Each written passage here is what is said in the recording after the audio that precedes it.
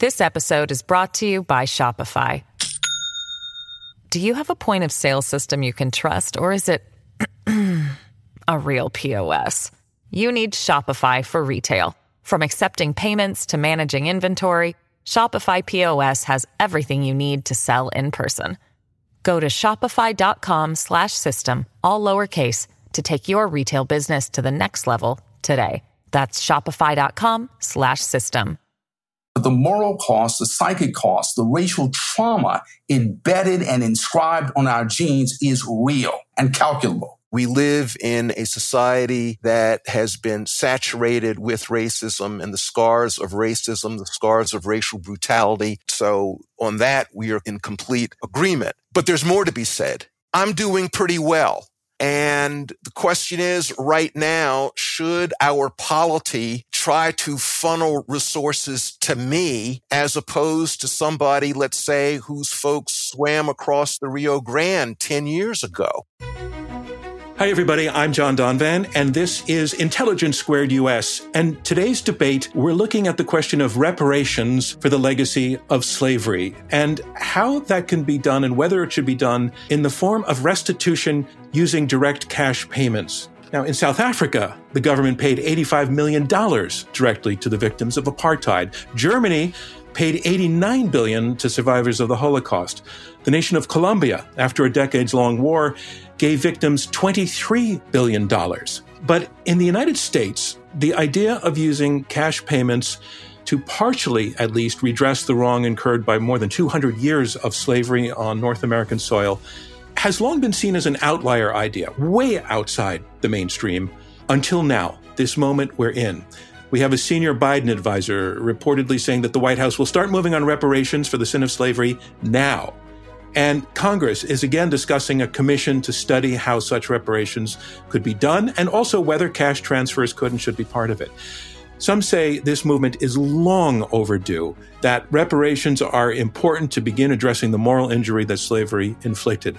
Others say there is no way that this can work, that direct payments to African Americans could divide the community, could exaggerate racial tensions, and prove impossible to administer, while also doing little to address the deeper legacies of slavery. So in the context both of this history and also in this current climate where the issue is definitely moving up the agenda, we've decided to debate the question of reparations, or at least one slice of it. We're going to be looking at this question of whether checks for the recipients are the way to go. We're doing it in our agree to disagree format, in which it's more of a conversation among people who disagree on part of the issue, but allows for lots of room for agreement because it's that kind of issue that requires nuance. I want to welcome our two debaters to the conversation. First, Randall Kennedy, who is a law professor and also a previous debater at Intelligence Squared. So I want to say, Randall Kennedy, thanks so much for joining us again at Intelligence Squared. Thank you. And our second panelist is Cornell William Brooks, a lawyer and former NAACP CEO and president, and now a professor at the Kennedy School at Harvard. Cornell William Brooks, welcome to Intelligence Squared. It's good to be with you. So as I said, we want to have a nuanced conversation, recognizing that there's a lot that the two of you will agree upon. This is not one of those zero-sum debates where we've done in the past where we've taken on issues like ban college football, zero-sum, yes or no. We're really looking at reparations and how they can be implemented as opposed to whether they should be implemented in the broad sense. But at this narrow, specific issue of whether the example of South Africa paying cash and Germany paying cash is one that will work in the context of redressing the wrong of American slavery. So I'll start with you, Cornell, on the question of whether direct payments to African Americans would be among the most effective means of addressing the legacy of slavery. What is your position on that? My position is that reparations, as in reparatory justice, including restitution and cash payments, is absolutely necessary to address the racial wealth gap, but also the moral recognition gap of slavery, neo-slavery, and the ongoing effects of America's past in the present. Thank you. And Randall Kennedy, your thoughts on the same question? I am not an enemy of reparations, but I have deep concerns about it. One, the opportunity cost. I think it's highly implausible that this campaign for reparations is going to succeed. And I'm worried about the time and energy that's going to go into a feudal movement.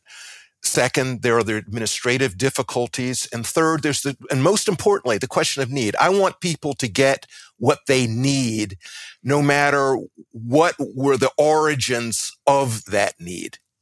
All right. Thank you. So it's really clear where the two of you disagree on this particular issue. I think it would be useful to get a sense of where you agree at the outset.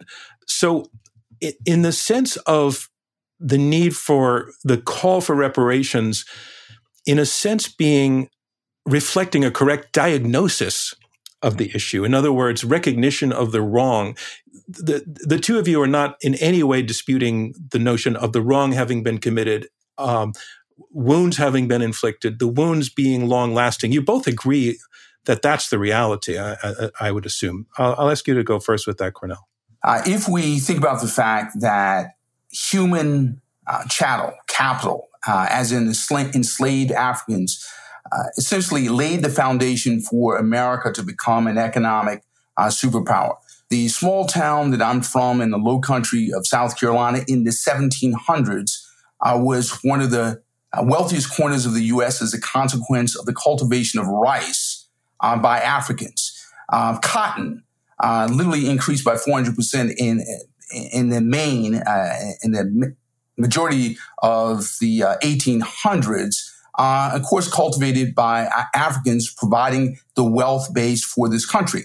And when we think about the fact that slavery literally created the economic foundation of the country, after slavery ended, we have all manner of neo-slavery, from the convict leasing system to Jim Crow, the present and ongoing era of mass incarceration, the housing segregation that we've seen all across the country, literal looting and plundering of Black wealth, and of course, the deprivation of freedoms and civil liberties and civil rights for the majority of the country's history. That is to say, 77% of America's history, Black folks have literally spent in a condition, a formal condition of anything but a first-class citizen, as in being second-class citizens as a consequence of slavery. So there's an economic cost and price to that. But the moral cost, the psychic cost, the racial trauma embedded and inscribed on our genes is real and calculable. And another writer on this issue 20 years ago, when the issue had less prominence, Randall Robinson wrote a book calling it, the title was The Debt. And everything that you just described, he summed up as a debt.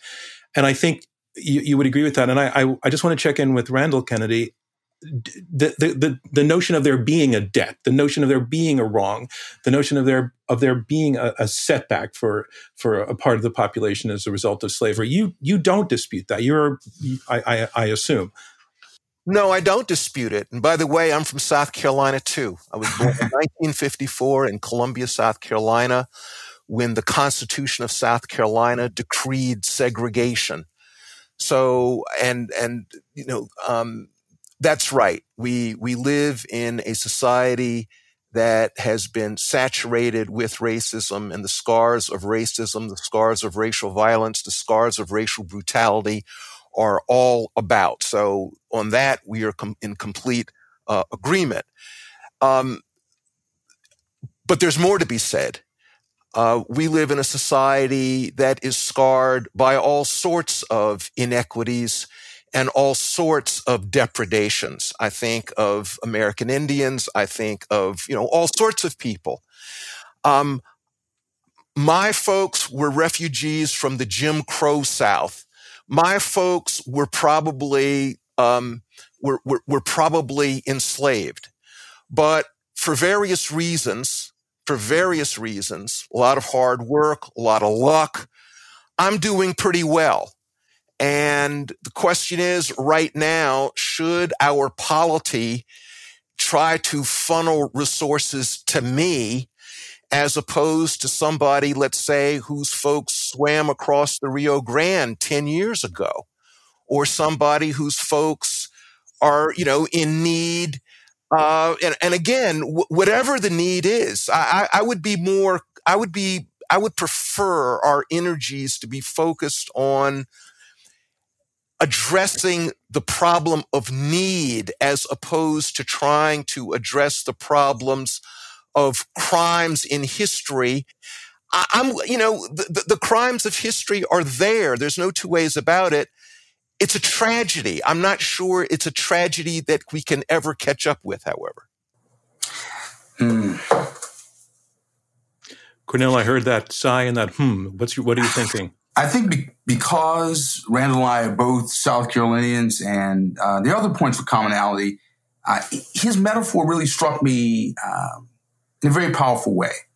But in a way that prompts some measure of disagreement.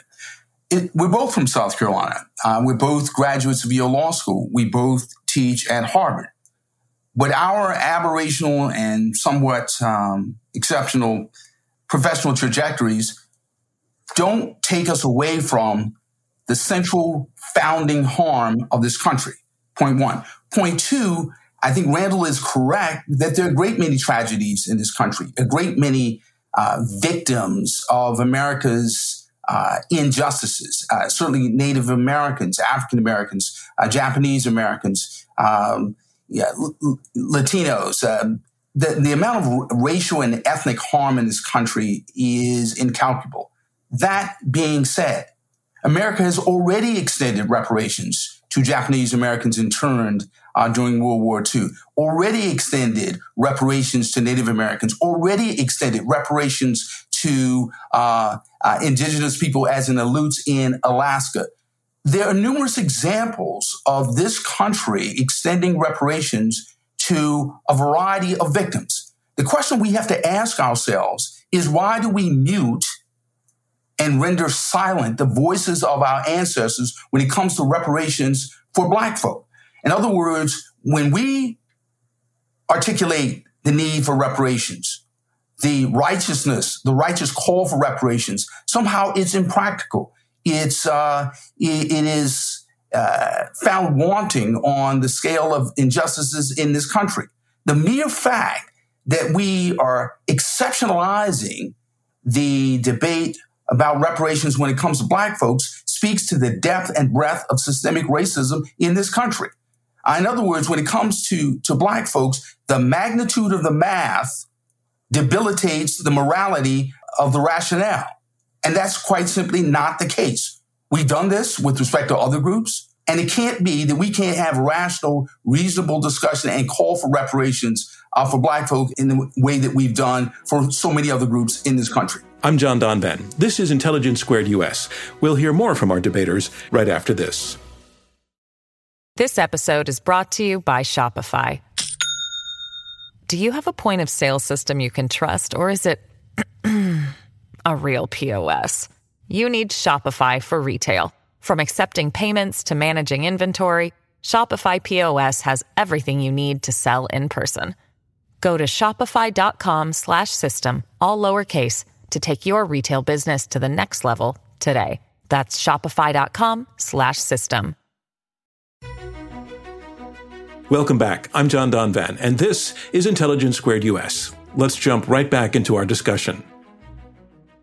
I agree with you, Cornel, that an appreciable amount, maybe a considerable amount of the pushback against reparations has to do with racism.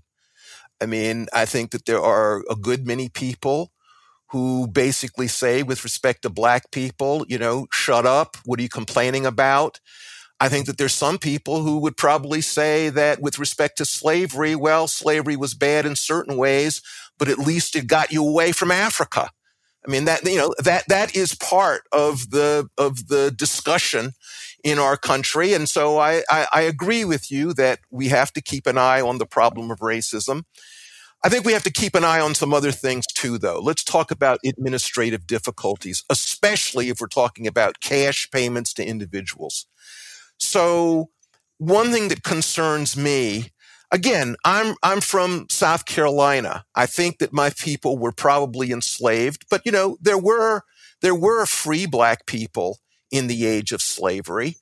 What happens to them? There were Black slave owners in the age of slavery? I mean, to what extent do we really want to, get down in genealogies? What about Black people who came to the United States after the age of slavery? Do we really want to how much do we want to distinguish different sorts of Black people?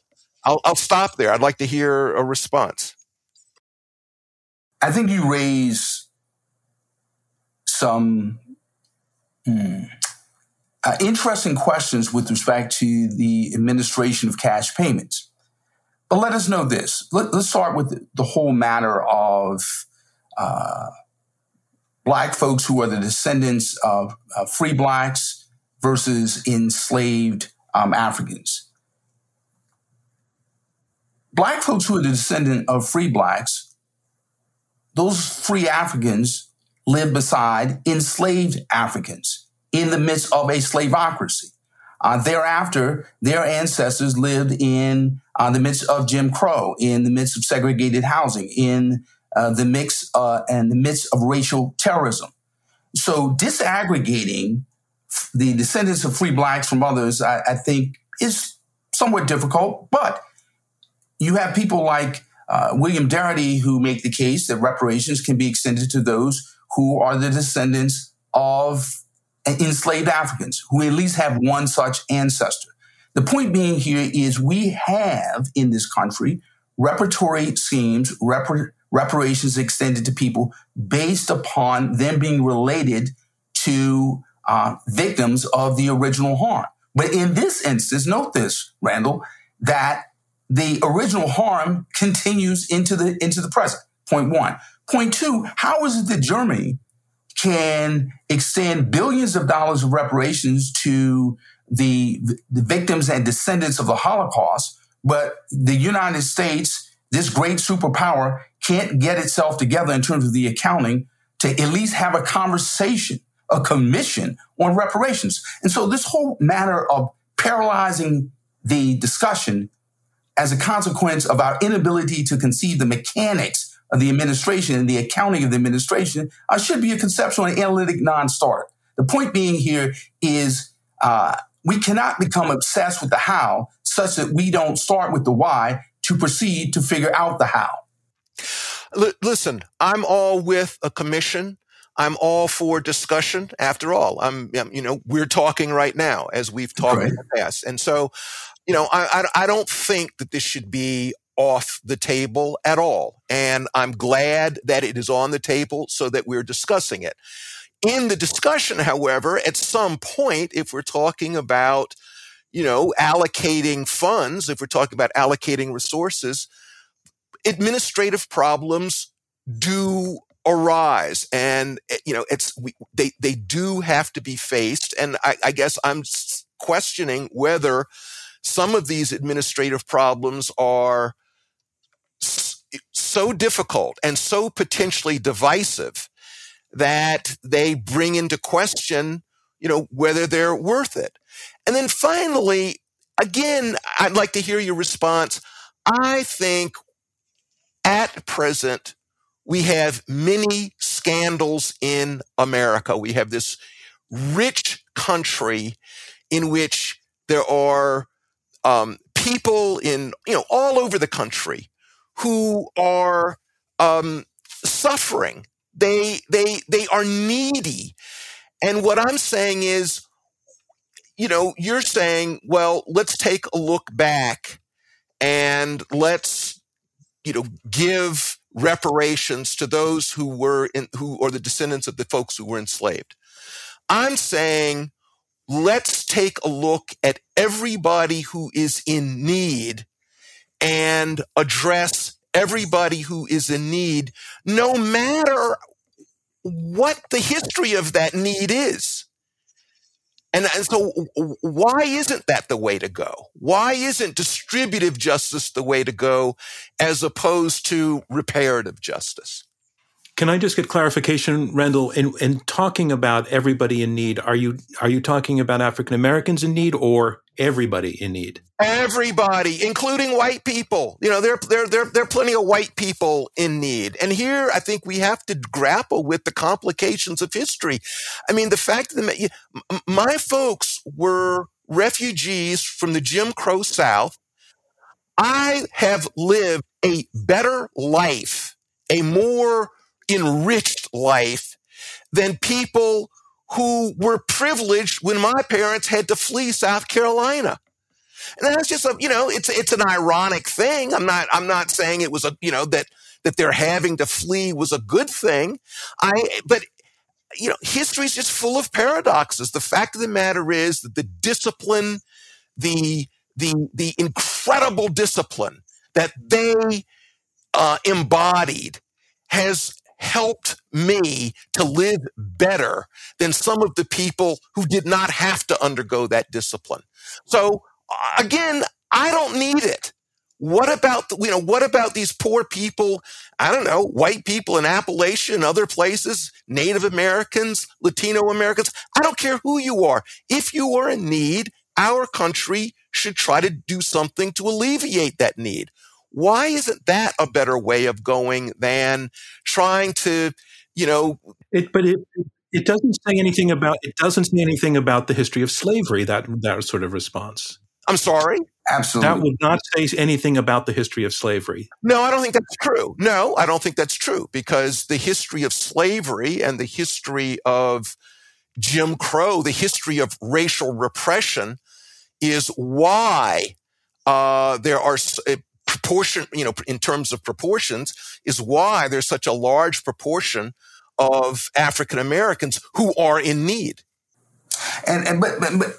But Randall, might I note a couple of things? Sure.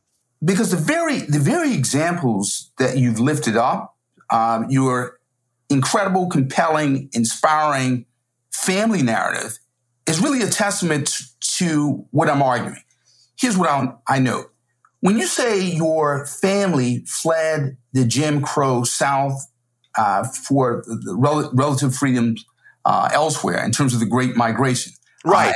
And not that long ago, by the way, let me just interrupt. We're not talking about 100 years ago. My parents fled the Jim Crow South in the late 1950s. So we're not talking about a long time ago. Go on. I'm sorry. Yes. But your family narrative as a facet and a reflection of the Great Migration, as so well described by Isabel Wilkerson,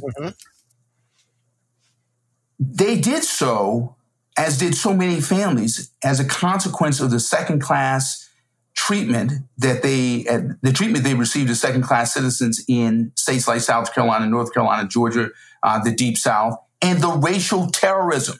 And this racial terrorism is a reflection of what happened during slavery, which is to say the slave patrols, the night riders that gave rise to Southern law enforcement and the Ku Klux Klan and the racial terrorism that literally chased Black folks out of the South into the North. The point being here is the premise of reparations is literally a part of the genesis story of your family. Point one. Point two, you cannot address that racially specific harm with just race neutral policy of prescriptions. The point being here is reparative justice is necessary along with distributive justice. We're not talking about pitting poor families in Appalachia and elsewhere against Black folks who are suffering the consequences of slavery and neo-slavery and its aftermath in the present. We're not pitting these groups against one another. Point two.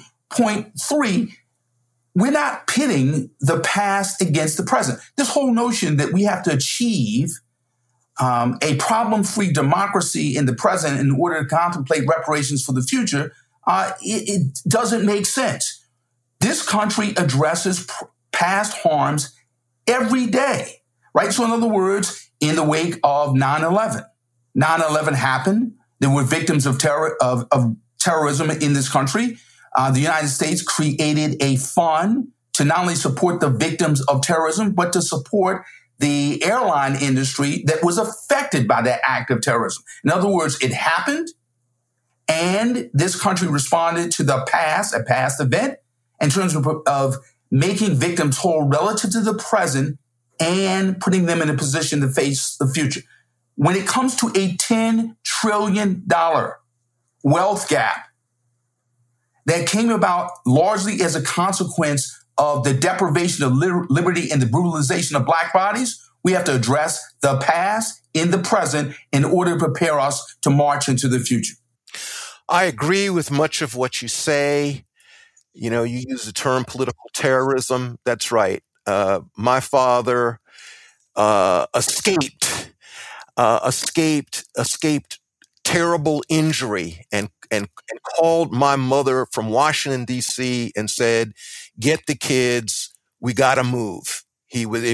It was terrorism. That's right. And it wasn't that long ago. One thing I might add, by the way, I mean, you know, we talk about reparations for slavery. A long time ago, Boris Bitker made the argument in the case for Black reparations that, you know, an argument for reparations would put Jim Crow racial oppression at the center as opposed to slavery. Because if you put Jim Crow racial oppression as opposed to slavery at the center, you know, there's still millions of people alive right now who suffered from Jim Crow oppression. But let me just say so it's again, Cornel, I'm not your enemy. But I am concerned about, so for instance, you say you don't have to pit. No, you don't have to pit. But the fact of the matter is the United States of America has lots of, you know, there are lots of things on the radar screen. And, you know, allocating resources, you can't do everything. There is going to be a politics around this. You're not going to be able to do all of the things that you would like to do. And so it seems to me that for a reformer, I think of myself as a reformer, I think of you as a reformer, you know, what are our priorities? If everything was open, if we didn't have to worry about a scarcity of attention, a scarcity of resources, then frankly, I probably wouldn't be on this show. But we do have to worry about a scarcity of resources, a scarcity of attention, a scarcity of political will. And so we do have to think about priorities. And it's there that I suppose is probably our biggest difference. So Cornel and Randall, let me ask a question that goes a little bit deeper then and maybe steps back at the same time to look at some of the principles involved. So you mentioned, Cornel, the 9/11, a 9/11 fund being established to, as you said, make people whole. And I look at, as we said earlier, you mentioned earlier, there have been other times when the U.S. government stepped up. And so after the internment of Japanese Americans during the Second World War, ultimately by the 1980s, or actually even earlier than that, the government realized the wrong that had been done and came up with a compensation program. But it ended up paying people who had been interned $20,000 each in reparations. That did not make anybody whole. And in terms of the debt that we were talking about before, there's really no practical number that can be produced that can make anybody whole. So I'm wondering whether you actually are talking about the principle of having to pay something in order to say something about slavery, as opposed to the principle of helping people catch up with payments. So can you take that on when you talk about what the purpose is? Yeah. Yes. So very well stated. And let me be clear. There is an attempt to make people, as in Black people, the descendants of slaves, whole as in erasing the racial wealth gap or substantially closing it. There's an attempt at that, number one. Number two, the math becomes a means by which of sending a moral message. That is to say, we recognize not merely slavery, but the continuation of slavery from 1865, from the end of slavery into the present.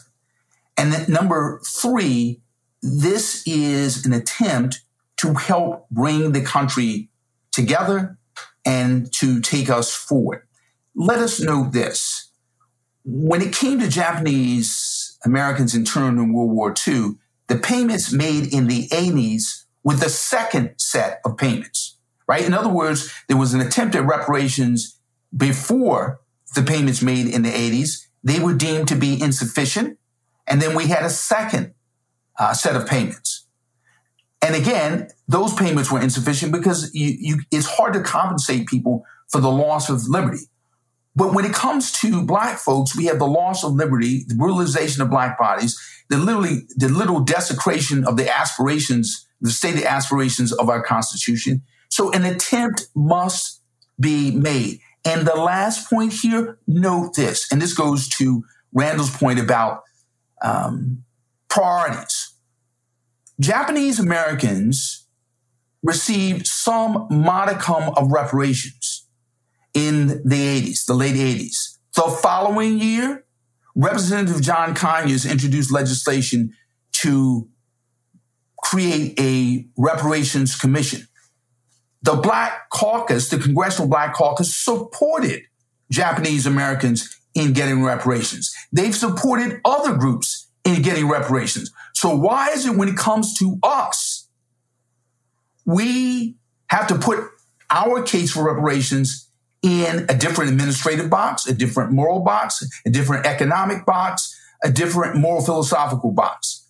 The point being here is it's not merely the racism of others. I would argue it's also this notion that we have to moderate our views. And last point, let's go back to Frederick Douglass, who moderated his positions on reparations back in the day. And he lived to say he regretted taking a more moderate position as opposed to giving Black folks 40 acres and a mule. You've been listening to Intelligence Squared US. I'm John Donvan. This is a reminder to all of you that Intelligence Squared US is a nonpartisan, nonprofit organization. Our mission is to restore critical thinking and facts and reason and civility to American public discourse. We would love your support. Please visit www.intelligencesquaredus.org to learn more. More debate when we return. You're listening to Intelligence Squared US. I'm your host, John Donvan. Let's return to our debate. I want to go back to a phrase that came up, you used at Cornell, 40 acres and a mule. Mm-hmm. For people who don't know the story of where that phrase comes from, could one of you jump in and just catch people up on that and talk a little bit about what it implied at the time that the phrase was basically coined in history? Sure. General William Sherman in the latter days of the Civil War met with a group of African-American leaders in Georgia about the destitution of Black folks, along with the Secretary of War, and came up with this a field order 15, to allocate essentially 40 acres and a mule to Black people along the coast of South Carolina and Georgia. And that the realization of that never came to be. I mean, there was some land distribution, a significant amount of land distribution, but Black folks ultimately were not able to hold on to that land. And certainly the promise of Field Order 15 was not realized. Economists have essentially taken that promise and extrapolated that in terms of what 40 acres and a mule would represent today, and it would be well over $1 trillion. But the point being here is what was represented in Field Order 15 was also represented in Thomas Jefferson's sentiment, namely that Black folks were owed something. The founder of the Quakers also thought that Black people were owed something. Frederick Douglass has said as much. There have been many people who essentially laid down the claim that Black people deserve land, deserve something for the robbery of their freedom and the desecration and brutalization of their bodies. I agree with the description. It's actually worse, however, than what Cornell said, because the promise that was made to the Black people was actually torn up, and Confederates got the land. And in fact, Black people at the time said to the Union, "We were with you. We were with you, and you're gonna abandon us and give the property to these people who you were fighting." And they were devastated by that, but that's exactly what happened. It was a terrible abandonment of the freed people. Of course, it was just one of many abandonments of African Americans that has happened throughout American history. And where I think the message of the story of the situation is relevant to this discussion is that at the time of emancipation, whether you want to call it so-called or not, but emancipation, slavery being made illegal, there was a recognition that just being told, okay, go, without anything in a bank account, without any property, was not a fair starting point. That to get going, that the free enslaved people would need a little capital to do something to get going. And as you say, that was denied. But to me, I'm bringing it into the conversation to ask: was there in terms of timing? We've talked about too many years have passed, but at the time, was there a recognition that reparations were actually justified and called for, in very much in the terms we're talking about now, which is we're going to deliver capital to the victims? There was a fight. There were some radical Republicans, most particularly Thaddeus Stevens, who recognized that the newly freed people would need more than mere freedom. There was a Confederate general who, when asked, well, what's happened with emancipation, who said, well, they've gotten, quote, nothing but freedom. In fact, one of Eric Foner's wonderful books has that title, Nothing But Freedom.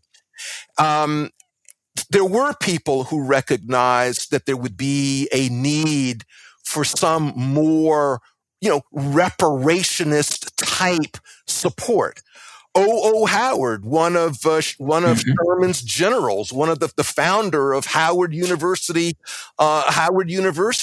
was very much on this and argued in favor of allocating resources for the freed people. So that was very much needed, as and that's been recognized over time. Again, that has been part of the freedom story, just like, frankly, affirmative action. I mean, affirmative action has certainly in its origins, had a very strong reparationist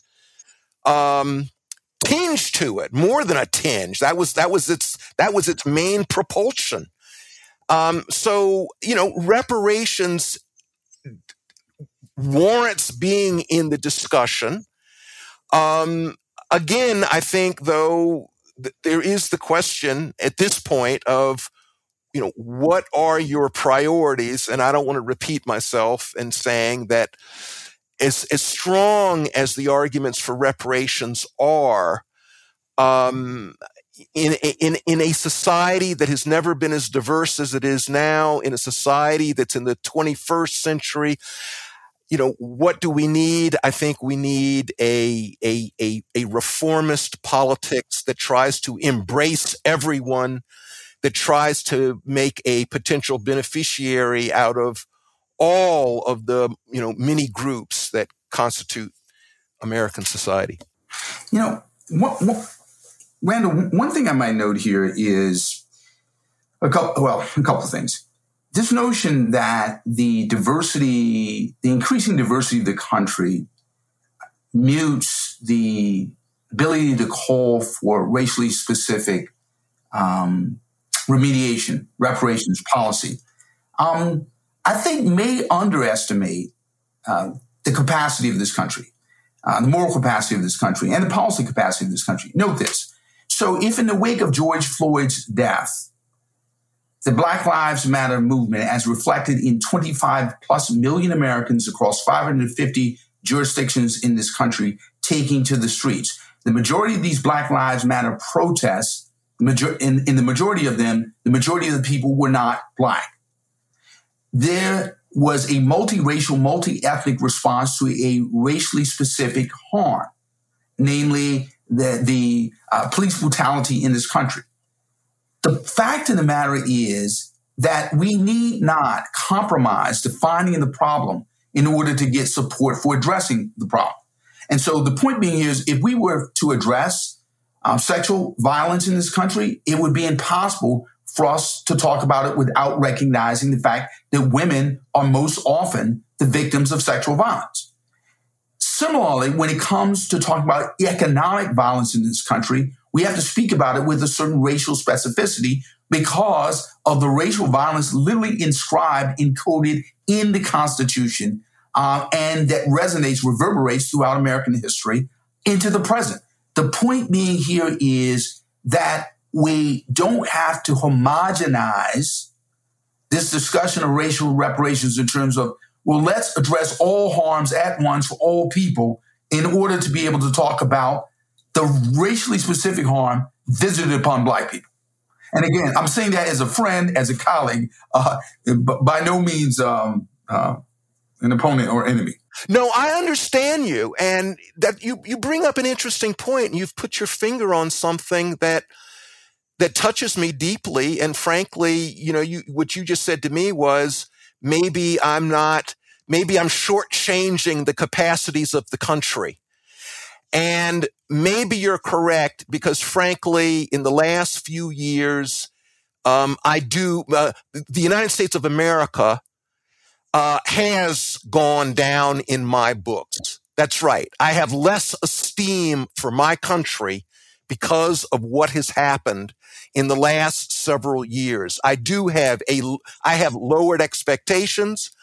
I guess I don't have as much faith in America as I used to. And frankly, I hope that you're right. I hope that you're right. I hope that I am wrong on this one. Cornel, do you anticipate getting a check someday? I had a grandfather, in terms of hoping to get a check. I had a grandfather by the name of the Reverend Pompey LaValle, who was born, a great-grandfather who was born enslaved. He lived into the 40s. My great-grandmother made a quilt from his pants called a breeches cloth quilt. My great-grandfather, who was a slave, slept under it as a man. I slept under the same quilt as a boy. My great-grandfather lived to see at least the beginning, or at least the Smith versus Allwright. He lived to see at least some of the foundation being laid for the modern civil rights movement. I'd like to believe that I'm going to live to see checks being cut, but more importantly, reparatory justice broadly conceived, broadly defined, realized in this country, and the racial wealth gap in this country bridged. And I can be accused of being an unrepentant optimist, but I would note here that the folks who have most advanced civil rights and social justice in this country, in the main, did not have a strong empirical or historical case for their optimism and their hope. But as I've long believed, hope is not empirically demonstrated, it's morally chosen. I got to believe that.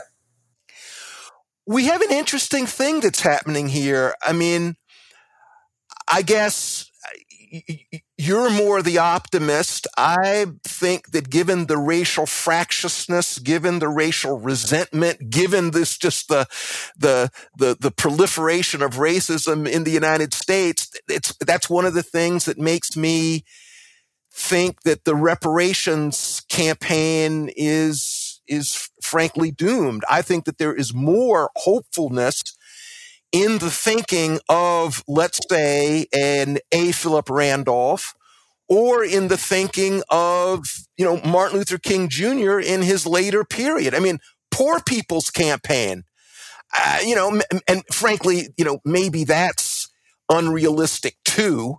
But again, my sense is there's more of a chance of getting the big army that we're going to need for any major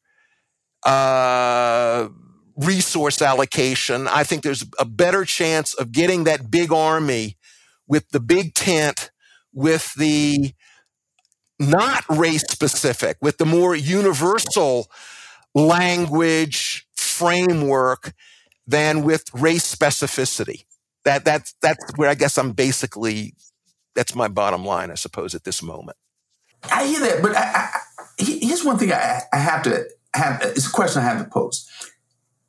How is it that our generation, beneficiaries, children of affirmative action and the civil rights movement, how is it that we get to be less aspirational than our forebears? In other words, the case for optimism with respect to the Voting Rights Act, the Civil Rights Act, the Fair Housing Act would have to be more pessimistic than the case for reparations, right? So in other words, when black people will be like, we talk about police brutality in 2021, but when we look at the lynching that raged through the better part of the 20th century,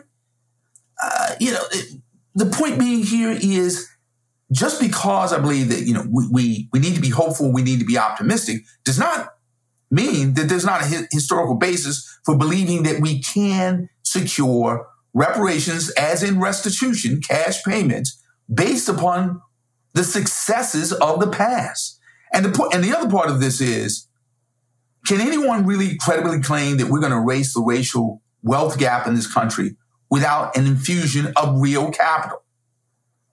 Right? In other words, when white families have 10 times the wealth of black families, and there's a $10 trillion wealth gap, how do we talk about that without talking about the racial specificity of that in ways that appeal to the broader society, but also in ways that address the specificity and the surgical depth of the harm?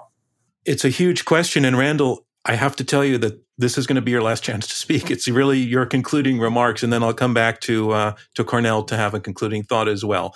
But go for it, please. Okay, sure. I guess part of what's going on, we have, competing aspirations.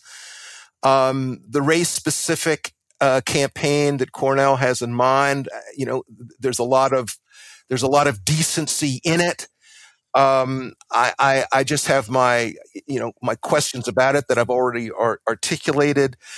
My aspiration, and I don't think it's a lesser aspiration, but I think it's somewhat different aspiration. My aspiration is for a society that addresses all people in need, regardless of the history that has brought them to that need. I think that's a larger framework, and I think it is a framework that might be able to avoid, to some extent, the racial fractiousness in our society. And I guess that's where I'll plant my flag for the moment. All right. Thank you. Cornel. Well, last word for you. I'll just simply say, as always, it's great being in conversation with Randall Kennedy. I always learn a lot, and he makes me more aspirational. I'll simply note this, that racial specificity by no means suggests racial exclusivity, right? In other words, we can talk about the racial harms in our society in specific terms, in historically informed terms, in empirically informed terms that are also aspirational in ways that bring people together and heal this country. Point one. Point two, we can do so in this moment. The point being here is when we look at reparations in the context of Japanese Americans back in the 80s, in the midst of a Reaganomic era. Many of the problems that we are grappling with today, we grapple with them, and we nevertheless engaged in a reparatory justice debate, issued checks, and recognized the harm. In this moment, in the midst of all that we are going through, we have the moral capacity, we have the economic capacity, we have the civic capacity as a country in the midst of this racial reckoning to address the past, perpetuating the present, and that may well haunt us in the future unless we issue checks, unless we engage in restitution, and most importantly, unless we recognize the harm that we visited upon Black folks in a way that really brings together the whole of the country. Well, Randall Kennedy and Cornell William Brooks, I just want to say I learned from listening to you agree and to listening to you disagree. And I'm sure the rest of the folks out there who have heard this conversation have the same experience I did. So I want to thank both of you for taking part in this Intelligence Squared US program. Thank you. Thank you. Thank you. And thank you all for tuning into this episode of Intelligence Squared, which was recorded on March 5th, 2021. Intelligence Squared is a nonprofit generously funded by listeners like you and by the Rosencrantz Foundation. Claire Connor is our CEO. David Ariosto is head of editorial. Amy Kraft is chief of staff and leads production. Damon Whittemore is our radio producer. Robert Rosencrantz is our chairman. And I'm your host, John Donvan. Thank you so much. We'll see you next time.